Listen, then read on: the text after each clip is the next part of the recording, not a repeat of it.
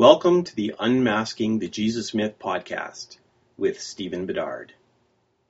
Over the last couple of episodes, we have been looking at the evidence for the historical Jesus. We have looked at the Gospels, we've looked at Paul's epistles, and we've looked at Josephus.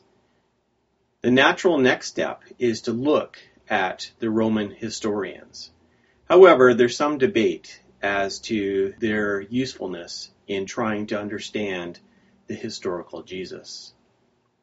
It makes sense that we would want to look at these three historians, Suetonius, Pliny the Younger, and Tacitus, being younger contemporaries of Josephus, being born approximately 30 years after him.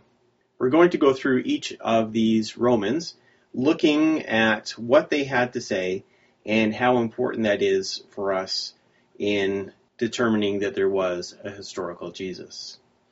The first one we're going to look at is Suetonius, who lived from 69 to 122 AD. He was a Roman historian, and he was also a close friend of Pliny the Younger, who we'll be looking at in a moment. He is most well known for his book, The Lives of the 12 Caesars, which was written around 121 AD.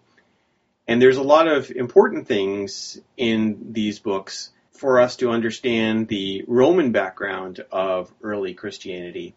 However, there are a couple of passages in the 12 Caesars that are of particular interest to Christian historians.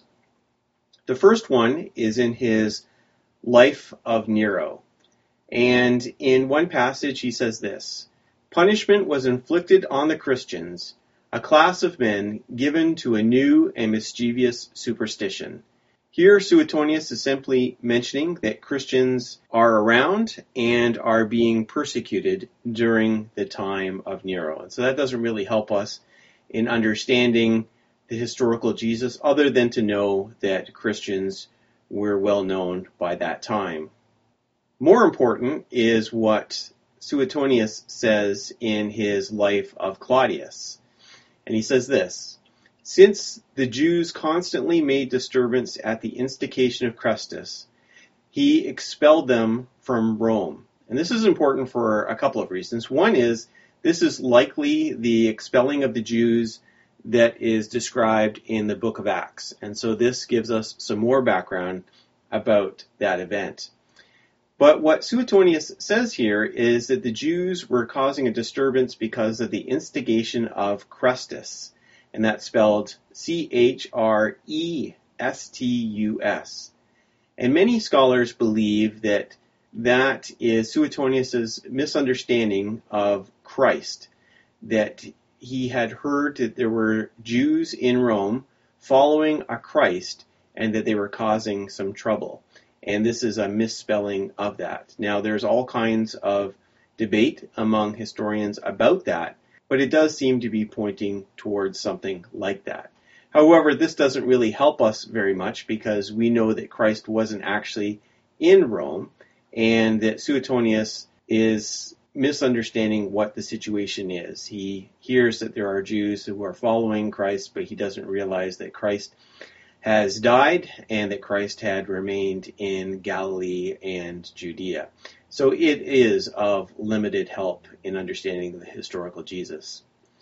We now move to Pliny the Younger, who lived between 61 and 113 AD. And he was a lawyer, an author, and a magistrate. And he wrote a series of letters to the Roman Emperor Trajan.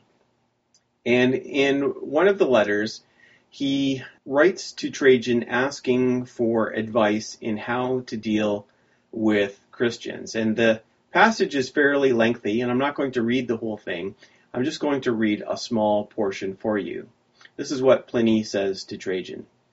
"They asserted, however, that the sum and substance of their fault or error had been that they were accustomed to meet on a fixed day before dawn and sing responsively a hymn to Christ as to a God, and to bind themselves by oath, not to some crime, but not to commit fraud, theft, or adultery, not falsify their trust, nor to refuse to return the trust when called upon to do so.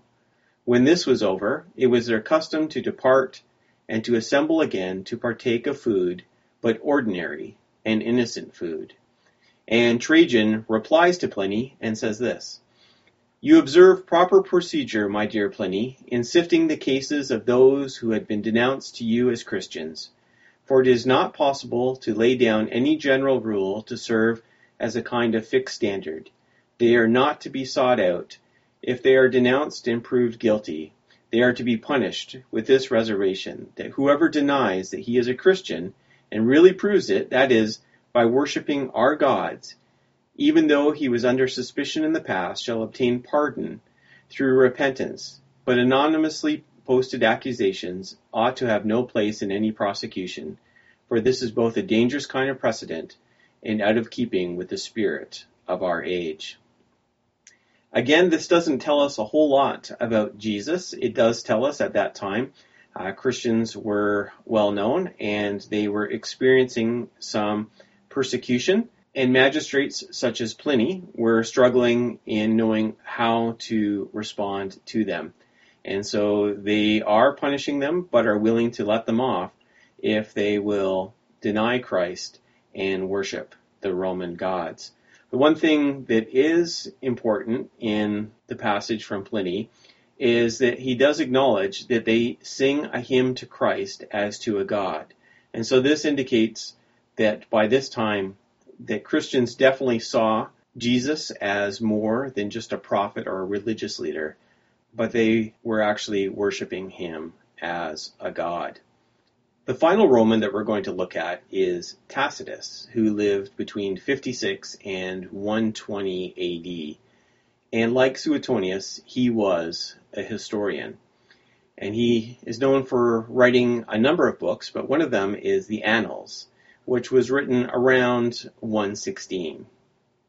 And this is what he says: "But all human efforts, all the lavish gifts of the emperor, and the propitiations of the gods did not banish the sinister belief that the conflagration was the result of an order. Consequently, to get rid of the report, Nero fastened the guilt and inflicted the most exquisite tortures on a class hated for their abominations, called Christians by the populace. Christus, from whom the name had its origin, suffered the extreme penalty during the reign of Tiberius at the hands of one of our procurators, Pontius Pilate, and a most mischievous superstition, this checked for the moment, again broke out, not only in Judea, the first source of the evil, but even in Rome, where all things hideous and shameful from every part of the world find their center and become popular. Accordingly, an arrest was first made of all who pleaded guilty. Then upon their information an immense multitude was convicted, not so much of the crime of firing the city as of hatred against mankind." And so what Tacitus is talking about here is the Great Fire of Rome that took place during the reign of Nero. And there were rumors that Nero himself had set that fire.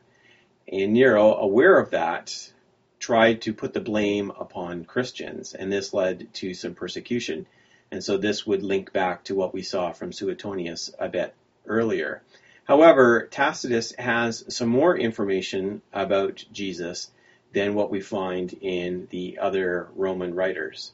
He refers to Jesus as Christus, this time spelled correctly, and he is aware that the Christians received their name from him. He also knows that Jesus was executed in Judea by Pontius Pilate during the reign of Tiberius. And so this gives us a bit more information. I'm not sure that extreme skeptics would accept this. They would perhaps respond by saying that Tacitus is reporting hearsay, that by the year 116, that there were people who believed that Christ had died on a cross in Judea during the time of Pontius Pilate and Tiberius. And we know that there were people who believed that because the Gospels were written by this time. Still, I would say that Tacitus is probably the strongest Roman evidence we have for the historical Jesus. How important are these Roman writers? I would say if we are trying to build a case for the historical Jesus, we're best to focus on the Gospels, Paul, and Josephus.